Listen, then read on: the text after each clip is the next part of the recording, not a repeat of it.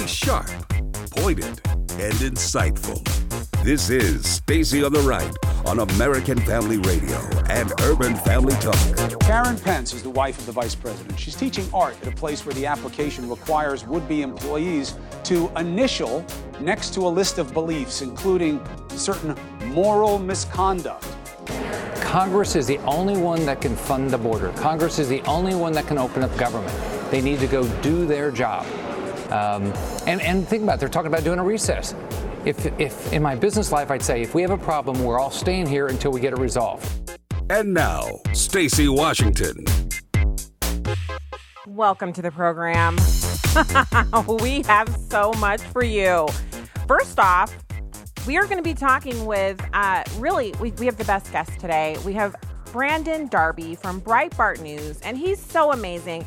I haven't talked to him in quite a while. I know Brandon Darby from my old CPAC days, way back in 2012.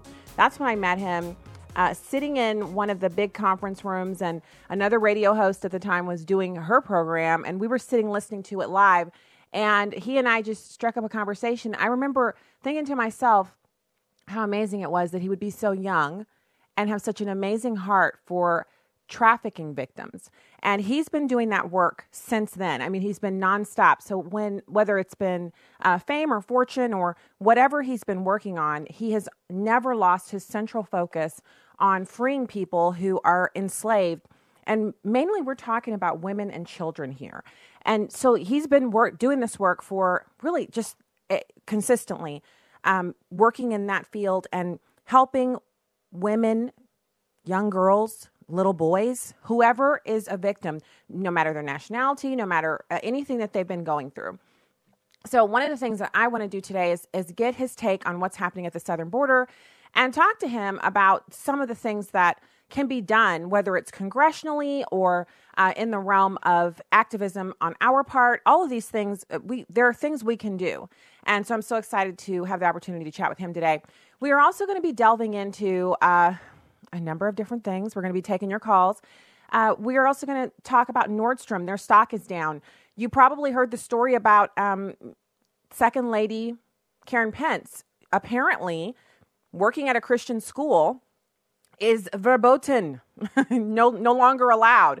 And these schools exist all over the country, thousands of them, probably tens of thousands of them, I'd say. Millions of American children are taught in buildings where the traditional social mores, shocking as they may be, are still the order of the day. So we're going to be delving into that. Nordstrom, their stock is down. They are on the kind of moderately naughty list for American Family Association. I'm going to draw a connection for you on that. And we're going to talk about that Gillette commercial and the connection of the Gillette commercial to the Me Too movement and the connection between Christian morality. And it's almost like they're on a balancing scale. The less Christianity and morality we see in public life, the more of the Me Too type stuff we see, and the more we need companies to step out of their traditional role of producing products for people to buy and into the role of finger wagging, kind of, you shouldn't do that type organizations. Who wants to hear from Gillette on morality? Not me. So we're going to talk about that. First off, I want to get into, and call lines are open, 866-963-2037, 866-963-2037.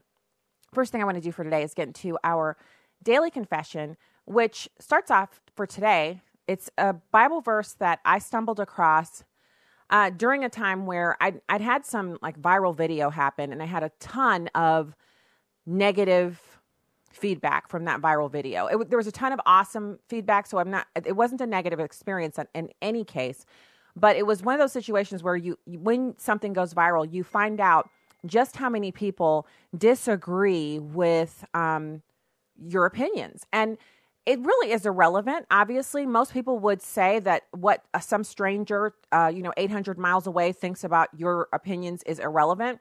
But in this point, I was getting not just tweets and things like that, because you can always just log out of Twitter and you're done. I'm talking about emails and people who would chase me from site to site. So if I blocked them on YouTube, they'd find me on Facebook, or so they'd go from place to place. They'd comment on my blog. If their IP address was blocked, they'd move on. And I was surprised by the virulent nature of the hateful comments. It was as if, these people were thinking, because you've had this opinion, some of them would say, you should be dead, you should die, you can't have this opinion. And during this time, I remember going to my Bible and thinking, I'm kind of annoyed here, but I'm also, I need some encouragement. And I stumbled across this scripture. It's John 5:41. So this is New Testament.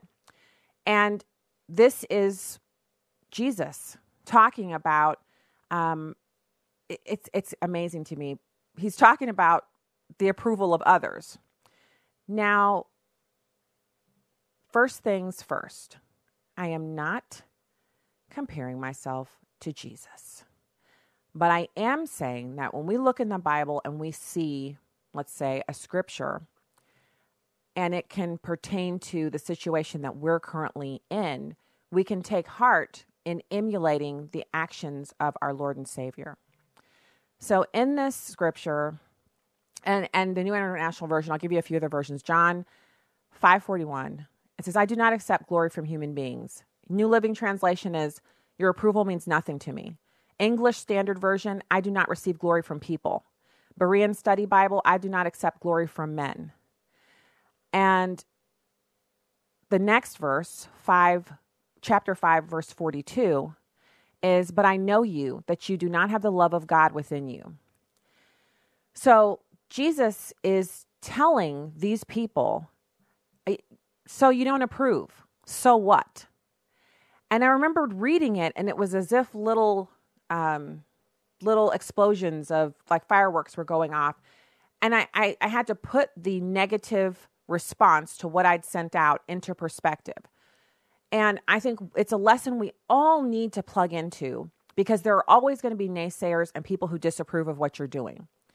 Now, we have to draw a dividing line here. If I'm doing something wrong or immoral, if I'm breaking the law, if I'm breaking God's law, if I'm going against what God's word says, then the disapproval of others is appropriate, and it should be something that triggers a response in me, namely change in attitude and behavior, repentance, and turning away from the sin.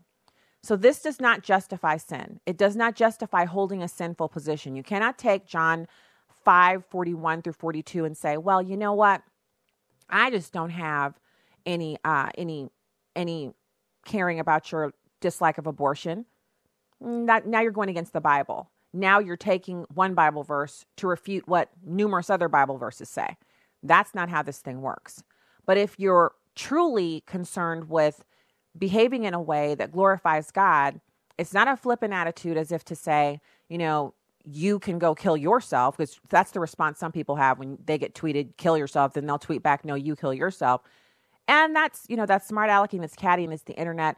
But the proper attitude is, first of all, I am not concerned with what you're concerned with, which is you're just triggered by what I've said because the truth hurts. I'm more concerned about your soul and your state of salvation, and whether or not you're going to be in the place you want to be in eternity.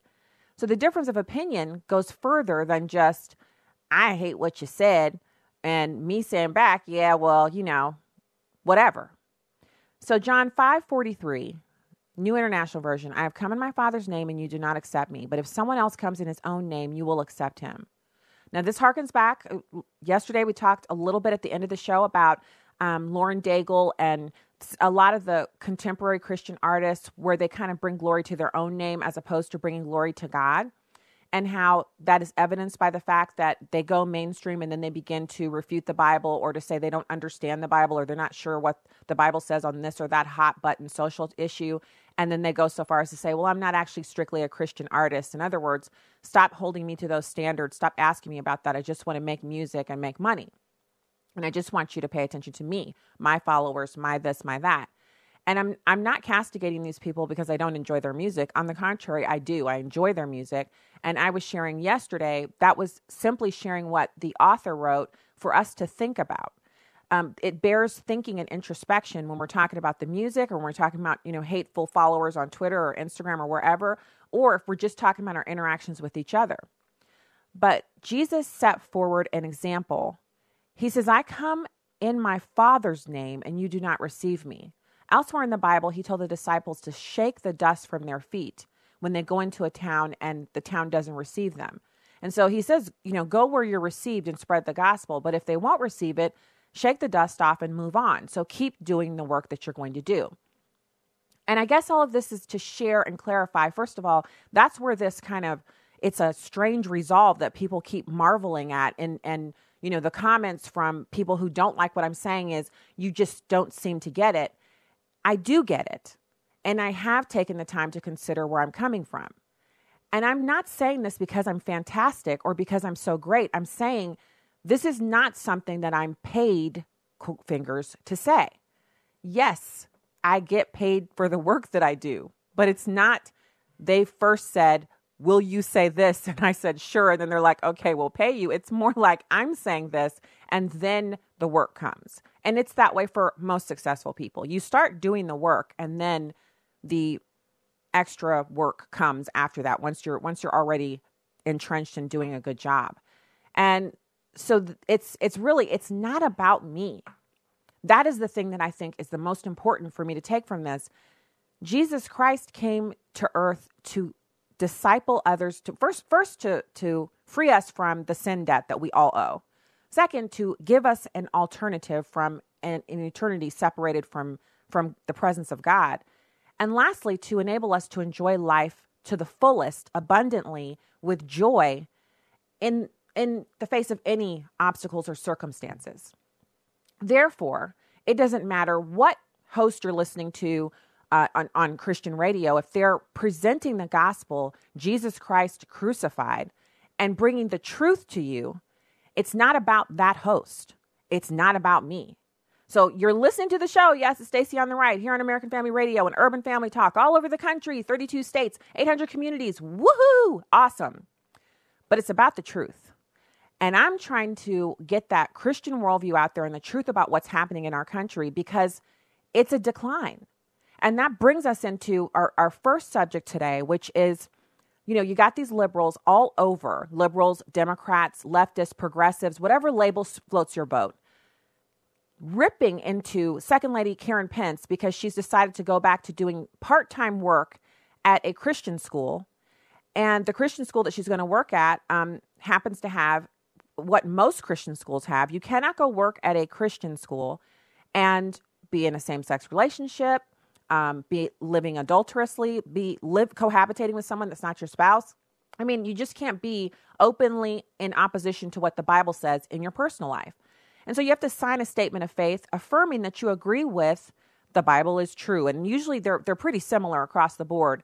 And denominationally, they kind of skew to what denominations have as their creed, And they all say, all of the traditional ones, the Bible-based ones, will say that the Bible is the Word of God. It's the true and inerrant Word of God. That the triune God, three persons in one. And it's basic theology here. And so she's going to go teach at this art school where she's taught previously, and everyone's angry because it has a traditional statement of faith.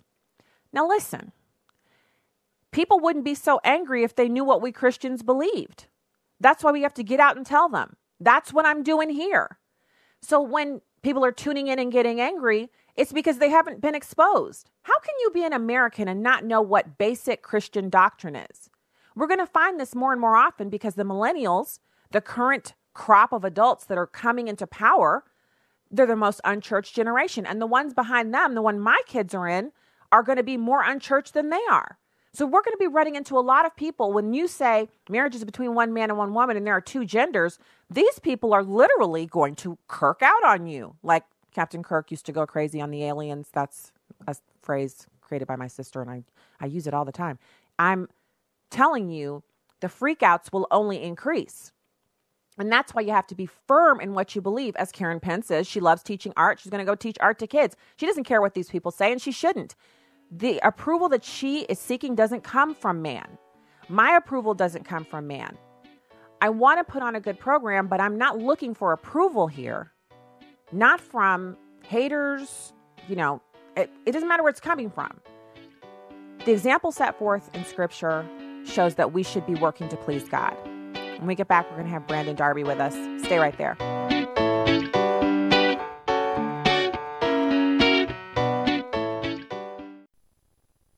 The Ministry of Preborn meets abortion-minded women right where they are. When a young mom sees her baby on ultrasound, she's 80% more likely to keep her baby. And I got to hear and see my baby for the first time. Hearing the heartbeat made me cry, and it was certain that I was going to keep my baby forever. This mom chose life for her baby. She's been such a joy. Her name even means rebirth and sort of being raised up from the ashes. I now see my daughter, and I cannot imagine my life without my happy, lovely, joyful, smart baby, and I'm so grateful. Preborn runs and leads Christian pregnancy centers all over the country. To find out more, go to preborn.com. That's preborn.com, or dial pound 250 and say the keyword baby. That's pound 250 and say baby. Your love can save a life. Hi, I'm Crawford Loritz with a legacy moment. My Uncle Henry lived with us from the time I was born until I went off to college. When I was 13 and a half years old, I gave my life to Jesus Christ. At that time, Henry was somewhat hostile to the things of the Lord. He loved me, but he'd sometimes poke fun at me and Christianity in general. Well, Henry became very sick with cancer, and he went to the hospital. It happened that a minister stopped in to visit my uncle. Unbeknownst to any of us, God had been softening Henry's heart, using cancer to get his attention. The minister shared the gospel with him. Henry surrendered his life to Jesus Christ, went on to live several more years, and became a tremendous witness for Jesus Christ.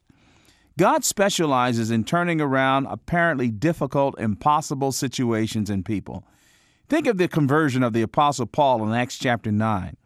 Paul was not just an unbeliever. He was a hostile enemy of the cross. In fact, he was on his way to go get some Christians to kill them.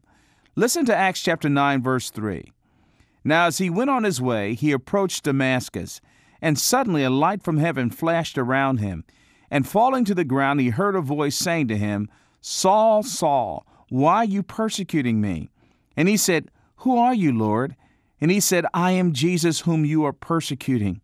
But rise and enter the city, and you will be told what you are to do. Jesus intercepted him, and Saul became the Apostle Paul. And some have said that he became the greatest follower of Christ who ever lived. Here's what I want you to remember today. Keep praying for those who are hostile to the gospel. Who knows? There may be another Apostle Paul out there. More information about the ministry of Crawford Loritz can be found online at livingalegacy.org. Welcome back to Stacy on the Right on American Family Radio and Urban Family Talk. Welcome back to the program. You can find out more about what we're doing at American Family Radio at afr.net or urbanfamilytalk.com. And stacyontheright.com is my website where you can subscribe. And right now it's my pleasure to welcome our next guest to the program. We have Brandon Darby. He's the director of Border and Cartel Chronicles Project for Breitbart News. Brandon, thank you for joining us today. Hey, thank you for having me on. Thanks for coming on. I'm so torn up about the truth that's coming out about what's happening at the border. You've been telling that truth for a very long time, and it's only now coming to full light. The president has now taken the time to explain women being kidnapped and thrown into the trunks of cars. We've seen the stories, not so mainstream, but we've seen them definitely on Breitbart, about people being packed into the back of semis and suffocating on the trip through the entry points, and 16, 19, dozens of bodies being found in the back of these semis, sometimes little children in there as well. And this is something that could be rectified if we would simply address our southern border. What is your work showing you on that front? Well, like you said, we've been doing this for a very long time. I started really focusing on the border shortly after Andrew Breitbart passed away. And we've been covering it for a very long time. So I think the big things that people need to keep in mind before any conversation is that, the border is roughly 2,000 miles, the southwest border. It has 9 sectors according to how our government and Border Patrol lays it out. And all of those 9 sectors are dealing with something different. Usually multiple stations in those sectors are dealing with different topography, different geography, different criminal groups, those different criminal groups we call cartels have different ways that they do business, different operating procedures, different personalities. And then when we go into Mexico, which is something that we do as well, all of that area along the border, that is also part of the border region, right? It isn't just the U.S. side; it's also the Mexican side, and that's where the real problems are, the really heavy problems. Depending on the cartel that's in control of that section, right, of the border, some of them kill journalists, some of them don't kill journalists, some of them make as much or more from illegal immigration and from our asylum system as they do from narcotics. Others just focus on narcotics. And so all of these problems together and all of these factors really have to be considered and weighed when we're talking about the border. And that's just not something that a lot of people are doing right now. They're not really acknowledging the nuance and the differences. They're just talking about the border because it's, I think, the latest story to come up that that people care about right now. And for us, we do see the nuance and we do see the differences, and we see that most people aren't discussing those. So let's kind of make this a little more real here. So the information that you're sharing may be news to some, but for people who've been paying attention, we all know that these different drug cartels, America is their primary source of income, and they've only branched out because they've seen opportunities to do so. A wall at our southern border, it kind of gets, I hate the way it's discussed. It's as if we're talking about walling in my yard, which it has, contiguous sides, and there's no way of, there's nothing to prevent, like boulders or rocks, or there's no river running through it. If I wanted to wall our yard in completely, it would actually be a rectangle, and I could do it and put a gate in to drive cars through, and I could completely wall it off. Our southern border is not like that, but the discussion around the wall has been, I don't know, it's been mutated into something crazy that ignores the truth of the matter, which is that there are these big, wide open stretches. It's desert territory, so it's dangerous, but drug cartels that have billions of dollars on the line don't care about that. They're penetrating the country through these wide open spaces that are not only unguarded, but have no barrier, right? Well, in part, yes, in part. So some of them, again, if we're looking at, when we're dealing with the Rio Grande Valley sector, right, and that's southern Texas along the Gulf of Mexico. That's the easternmost portion of the southwest border. From the Gulf of Mexico to about Zapata, Texas, that is Gulf cartel territory. Now, if you break it down further, from the Gulf of Mexico to about halfway to McAllen, Texas, that is the Matamoros faction of the Gulf cartel, and they're in conflict and at war with the Reynosa faction of the Gulf cartel, which is the dominant faction. We could just break it down if we went through all 9 sectors in which criminal groups control those sectors and what those criminal groups do. So those groups tend to enjoy and exploit an open border, or an unsecured border is an actually more accurate way to say it.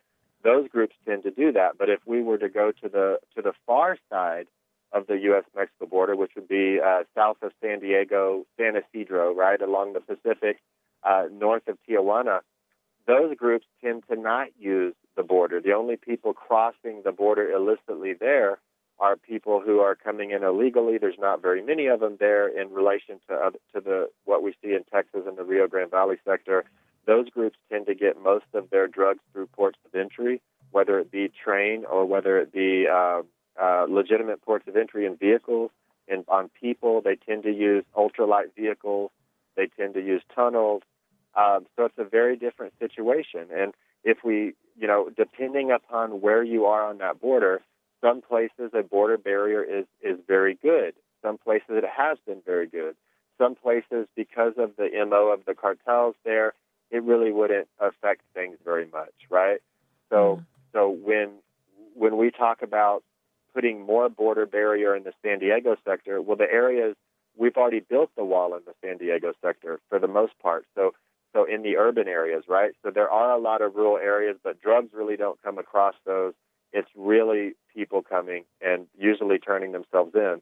You can build a wall to the moon in the San Diego sector, and it isn't going to have much of an impact on narcotics.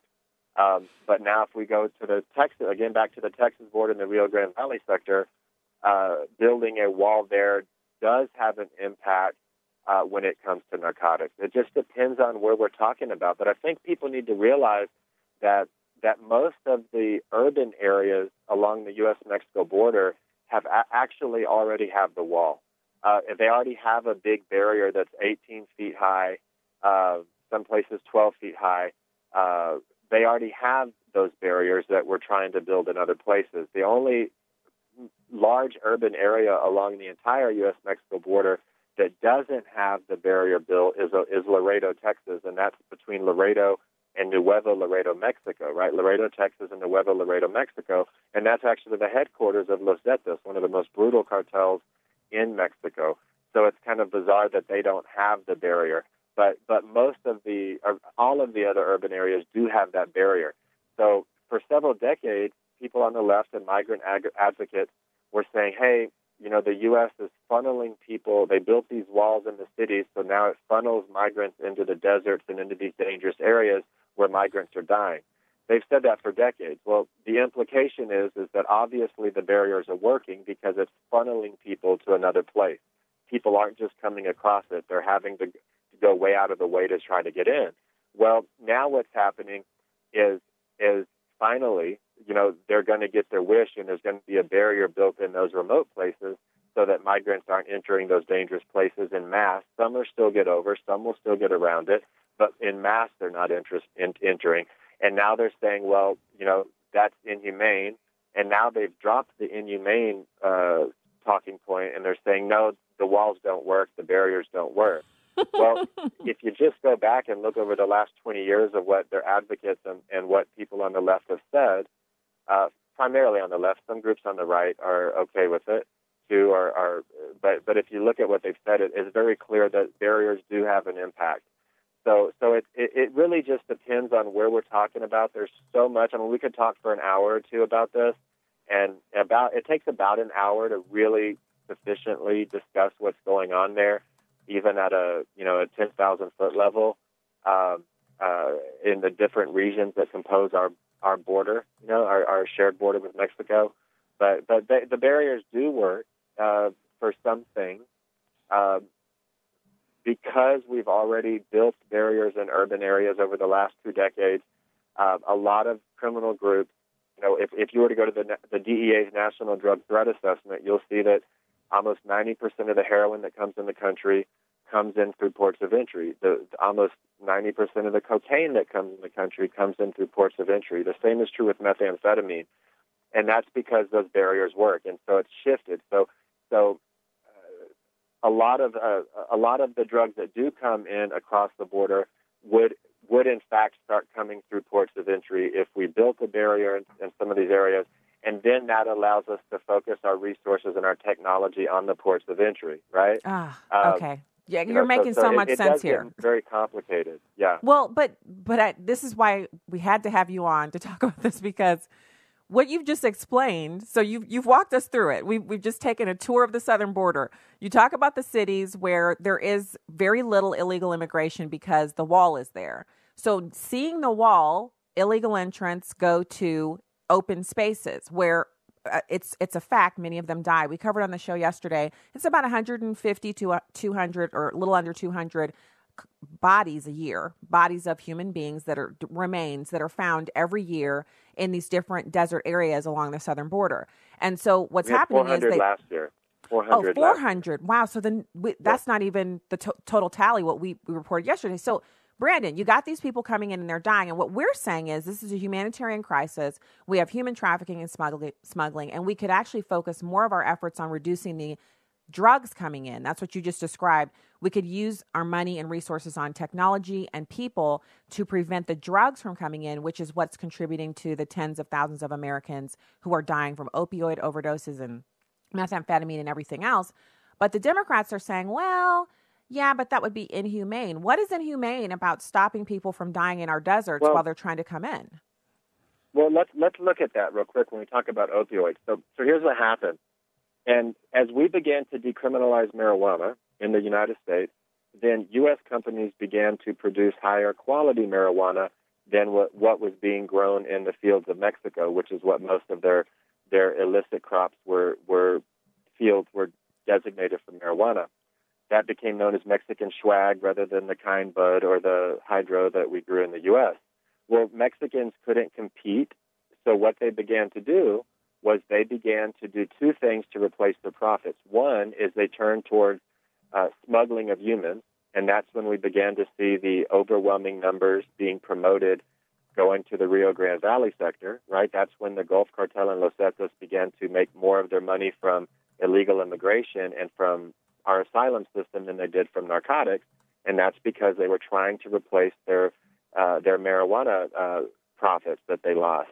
And then in Mexico as a whole, the Sinaloa and others stopped growing marijuana in the fields, and they started cultivating poppy. So they began to flood our market with heroin because they were trying to replace their lost profits from marijuana. Now, one of the problems with Mexican heroin is that it is not very good. It's called black tar heroin. And so they realized that if they would mix fentanyl into their substandard heroin, then it would be just as good as the Asian heroin, and it would make people feel just as good. And that's why we're having overdoses, is because we have an influx of Mexican heroin mixed with Chinese fentanyl.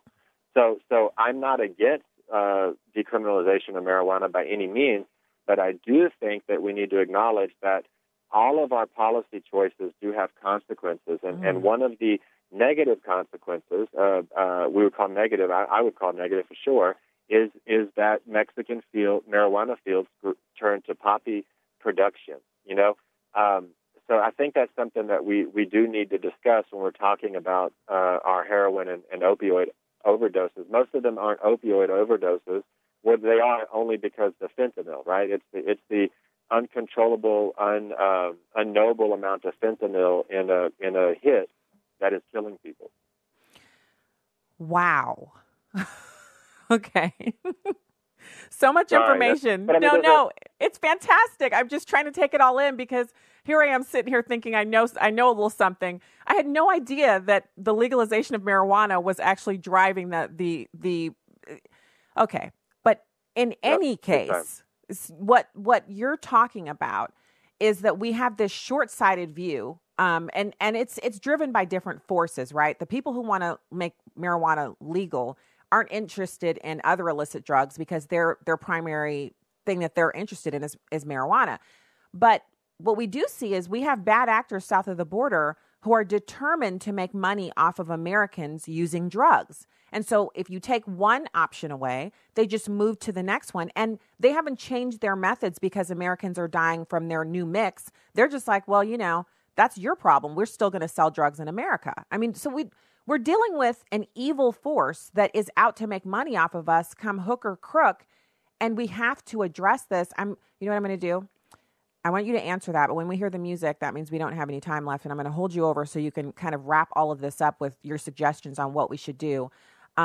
So isn't that the case, though? We have this evil group down there. They're doing what they do best, regardless of what happens to Americans. We have about 1,100 evil groups down there doing it. It's not a group. The cartel, we'll talk about it when you get back, but basically there are countless Mexican cartels, transnational criminal groups in Mexico, and many times competing with each other. And, we don't acknowledge that as a nation. We see, for instance, the Sinaloa cartel as a cartel, and we don't acknowledge that it's actually a federation of hundreds of regional cartels who are oftentimes at war with each other, even though we call them the Sinaloa. And our inability to see nuance creates an inability.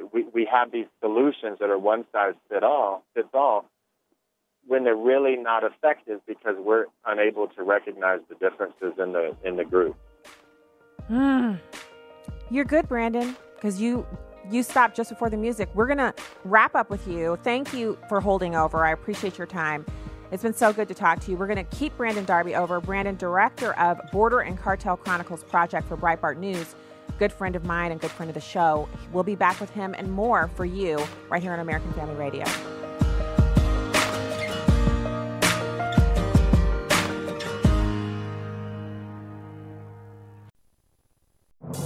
Can solid teamwork building principles apply to all of life? Here's Tony Dungy, author of The Soul of a Team, with today's uncommon moment. In my book, The Soul of a Team, SOUL is an acronym, and the U in the acronym stands for unity, which means understanding and rallying around your team's mission, philosophy, and culture through open communication and positive conflict resolution. The Apostle Peter wrote, "All of you should be of one mind, sympathize with each other, love each other as brothers and sisters, be tender-hearted, and keep a humble attitude." Someone can bring disunity without being completely at odds with what the team is trying to accomplish. As a result, little by little, over time, the team may find itself well off course, and they cannot generate the momentum needed for high achievement. Tony Dungy, best-selling author of The Soul of a Team, from Tyndale House. More at CoachDungy.com. I was drinking and I tried to stop on my own, but I couldn't, and it was a complete disaster for my family. I decided to make a change by coming to Teen Challenge. My life is transforming right now, and I have come to realize that God has a plan for me. If you or a loved one are struggling with addiction, Adult to Teen Challenge can help. There are centers across the country, and you can find the one nearest you at 855-END-ADDICTION or at TeenChallengeUSA.com. This is Urban Family Talk. Listen, do you really know who Jesus is? And let me help you to know who he is. You think about all of these kind of false Jesuses that are floating around social media. Oh, you know the Jesus. You know, you got the ethnocentric Jesus. You got the political Jesus, the left-wing Jesus. You know, all these popular Jesuses. But the question I think all of us need to ask is, will the real Jesus stand up? Please stand up. Please stand up. Tuned in to Equipped, weekday afternoons at 12 Central on Urban Family Talk. This is Fox on Justice, a big win for supporters of the wall, and new evidence that at least in some cases, walls work. This particular wall is in Bakersfield, California. It doesn't stretch for hundreds of miles, it only goes a few feet. The wall blocks a walkway between two neighborhoods, Stockdale Estates and the Amberton subdivision. Michael and Dan Hansen put up the wall in 2013. According to their lawyer, the Hansens' home and others nearby had been repeatedly burglarized and vandalized. But some of their neighbors didn't find the wall very neighborly. Among other things, kids had been using that walkway to get to and from school for years. The battle over the wall went to court, as these things tend to do. The Hansens argued that since the wall went up, the mischief stopped. But the judge ruled for the neighbors and ordered the Hansens to tear down that wall. But on appeal, a reversal, the court ruling the wall was on the Hansens' property, so they were legally entitled to build it. With Fox on Justice, Hank Weinblum, Fox News. You can download episodes of Stacy on the Right from the podcast page on AFR.net or UrbanFamilyTalk.com. Now, back to the show on American Family Radio and Urban Family Talk.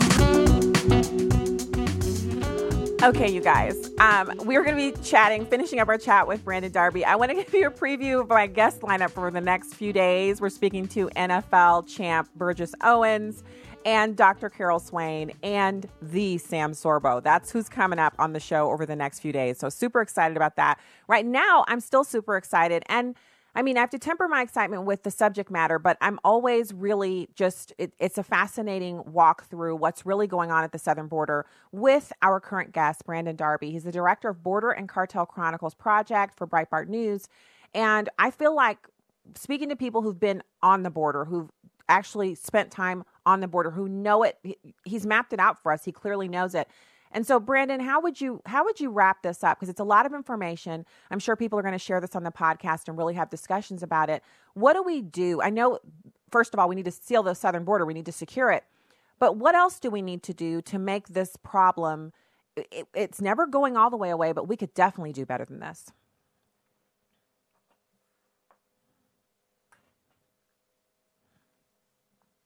I'm not sure if you guys are hearing Brandon, but I'm not hearing Brandon.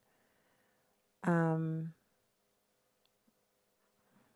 me look and see if my producer has. Oh, okay. So he couldn't hold over. So I did not want to kind of take his extra time, but he's probably got another interview scheduled. I think one of the things that is most important for us, and when we're having this discussion, is to know the information such as what he shared. He literally gave us a picture of what happens when we make a unilateral decision. And I know it's been decades in the making. People wanting to legalize marijuana, people wanting to make, marijuana an opportunity for people to, basically lots of people going to prison for possessing marijuana or for, growing it and selling it to their friends and neighbors, marijuana dealers selling it to kids. So it has been an illicit drug. It's still a federal crime to own it, to use it, et cetera, et cetera. But state by state, people have been pushing out and making a change. Well, I can't be that person who, I know I get a lot of people who are upset with me online about this, but I'm not interested in the legalization of marijuana. It is not something that I think is a good idea. And if you look at the research and what it does to the developing brains of kids, the human brain develops until the age of 25, especially in men. So you're smoking marijuana and retarding that growth while it's going on. So they said, well, just wait and make it legal at 25. Well, people who are most interested in smoking marijuana are not 25-year-olds. They have some interest, but the highest level of interest comes in at the level of the kids.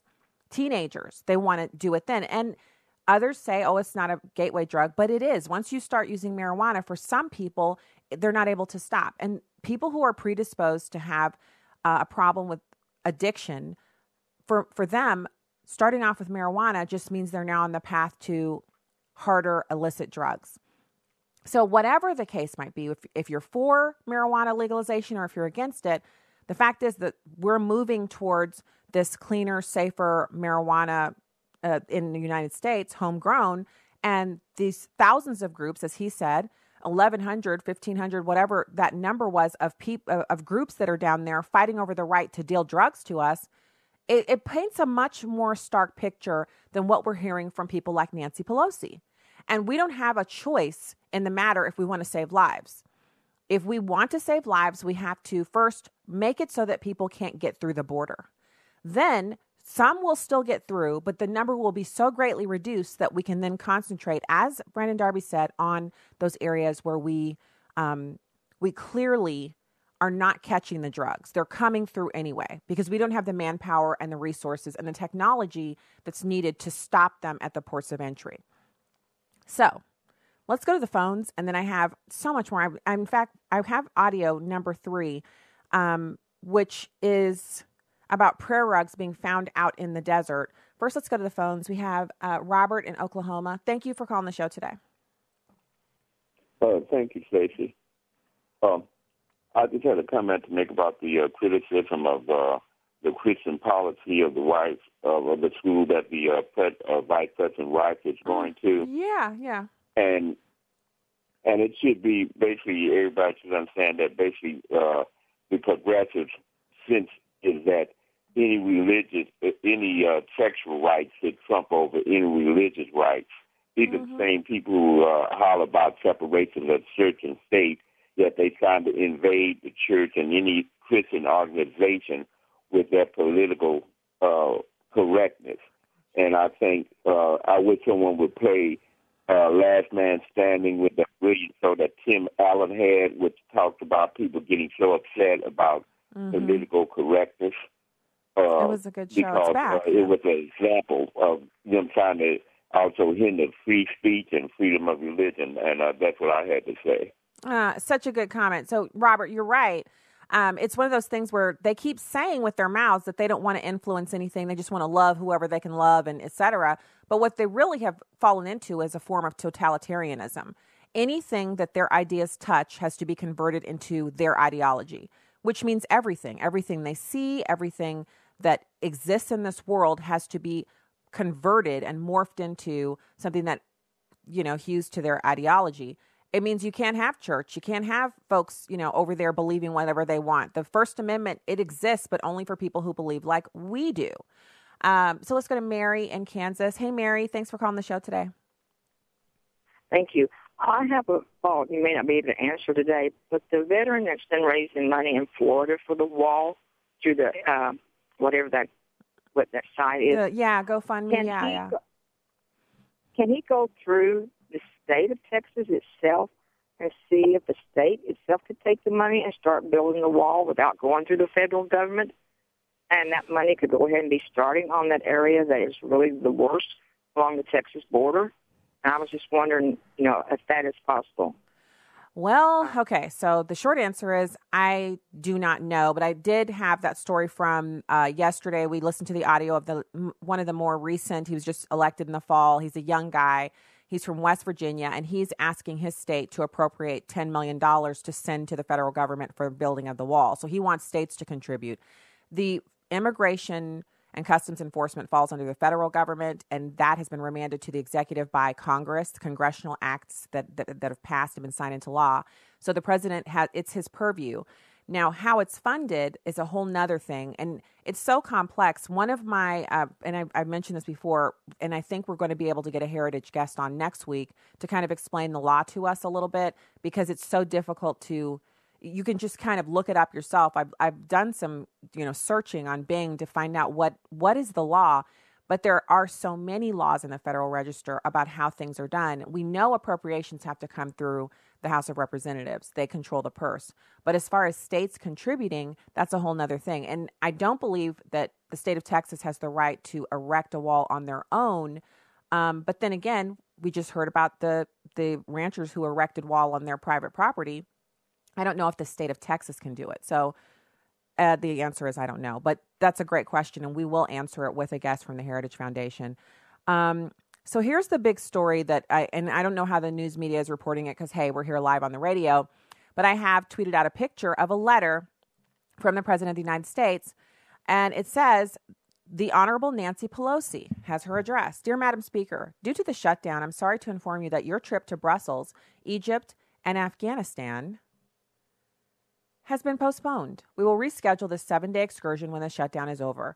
In light of the 800,000 great American workers not receiving pay, I'm sure that you would agree that postponing this public relations event is totally appropriate. I also feel that during this period, it would be better if you were in Washington negotiating with me and joining the strong border security movement to end the shutdown. Obviously, if you would like to make your journey by flying commercial, that would certainly be your prerogative. I look forward to seeing you soon, and even more forward to watching our open and dangerous southern border finally receive the attention, funding, and security it so desperately deserves. So, savagery is now in play. The president canceled the plane that she's planning on using. What I love about it is that he's been saying to her, come on, let's talk about this. She's been basically switching goalposts. Well, if you just would open the government, then we could talk. He says, okay, I'll open the border. Within 30 days, will we have a deal? No wall. So she doesn't want a wall. She's not going to give in or help him in any way. And I think if we're looking at this thing, he's got to stick to his guns. And that's what he's doing. But the details are so dastardly, and there's no good news down there. Like, people keep saying, well, we should, some new survey says that 65% of Democrats would let anyone enter our southern border as long as they weren't a criminal. So you don't have to be lawful. You don't need immigration. Just come in through the southern border, anyone, as long as you're not a criminal or a terrorist. What are they feeding Democrats in America today? I almost feel like that survey must be some sort of a hoax. So here is a border rancher, a woman who lives and owns property on the southern border of the United States, talking about the things they found and how many people come through the border who are not Mexican. It's number 3. So I obviously don't have any proof of it, but I've talked to several agents that I trust. There's not a lot that I do trust, but the ones that I do trust, I've talked to them. The percentage of what Border Patrol classifies as OTMs has really increased in the last couple years, but drastically even in the last 6 months. Chinese, Germans, Russians, a lot of Middle Easterners, those Czechoslovakians they caught over on our neighbor this last summer. There's a lot of people coming in from not just Mexico, and people, the general public, just don't get the terrorist facts of that. And that's what's really scary, is you don't know what's coming across. We found prayer rugs out here. It's unreal. It's not just Mexican nationals that are coming over. Well, wouldn't that be something that Nancy Pelosi should be concerned about? Prayer rugs? So that means it's easier to get into the country to do things you want to do, and they could be anything, terrorist things, kidnappings, whatever you want to do. It's easier to get into the country by just fly into Guatemala or Mexico, make the trek up north and travel into the country under radar. Because when you fly into the country, there's a plane ticket and there's at least a record that you entered the country, a searchable database where the FBI and Homeland Security and DHS, they can say, you know who just flew into the country? That's how they find out that terrorists are in the country. They'll see the terrorist has applied for a visa in their home country. They know they're on a terror watch list. And so that flag, a human being, an FBI agent, an agent at Homeland Security, will then reach out to their counterpart and say, you know, this flag has just been raised. This person is in America. They flew into this port, and we're now, you know, they're now researching to find out which way did they go? Where did they stay in the city that they flew into, or are they going somewhere else? It's so interesting that they've done that for so long when they could just go to the southern border and come in that way.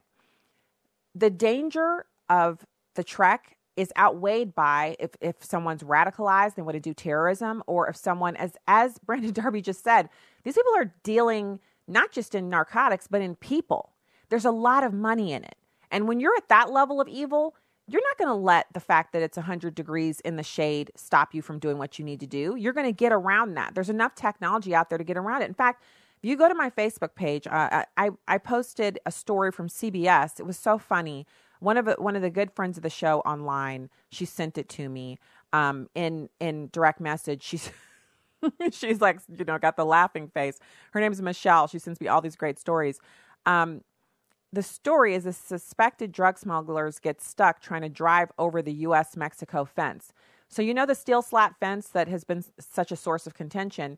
They actually put metal rods up one side of it and slid metal rods down the other side. Now, are you picturing this? If you want to see it for yourself, just go to the Facebook page. It's posted right there. And they drove a Jeep Cherokee up the steel slats on the up. So these two pieces of metal to support a car that weighs probably 3,000-4,000 pounds plus what they have in it. They drive it up to the top, but because the top of the fence it's pointed and the two pieces are touching there, once it got to the top, the body of the car is now stuck. So the car is literally stuck on the top of the border fence with the metal rods on each side. And that is sitting there as an example of how, I guess, smart these drug smugglers are. And I posted, you know, smart enough to steal into America, not smart enough to improve their own country. Last night, as I was cooking, I was thinking, why are they so bent on selling drugs in America? And then I thought about it. We have the disposable income to buy drugs here in America. In Mexico, when you're making $1 a day or $3 a day, you don't have any money for drugs. You're not interested in getting high on drugs. You want money for food. You're trying to make it just to live. So if the cartels are selling drugs to Americans and you can work for them, then that's what you're going to do. It's just pure evil. And it's also pure evil on our side that we aren't doing anything about it. And that's why the government shut down. And I hope it stays shut down. I think we're past the 30-day point. Let's start riffing some folks, no offense, and get the Democrats back to the table. All right. Thank you for being with us today. If you are out of here, God bless you from the heartland. If you're hanging around, we have more for you after these messages from onenewsnow.com.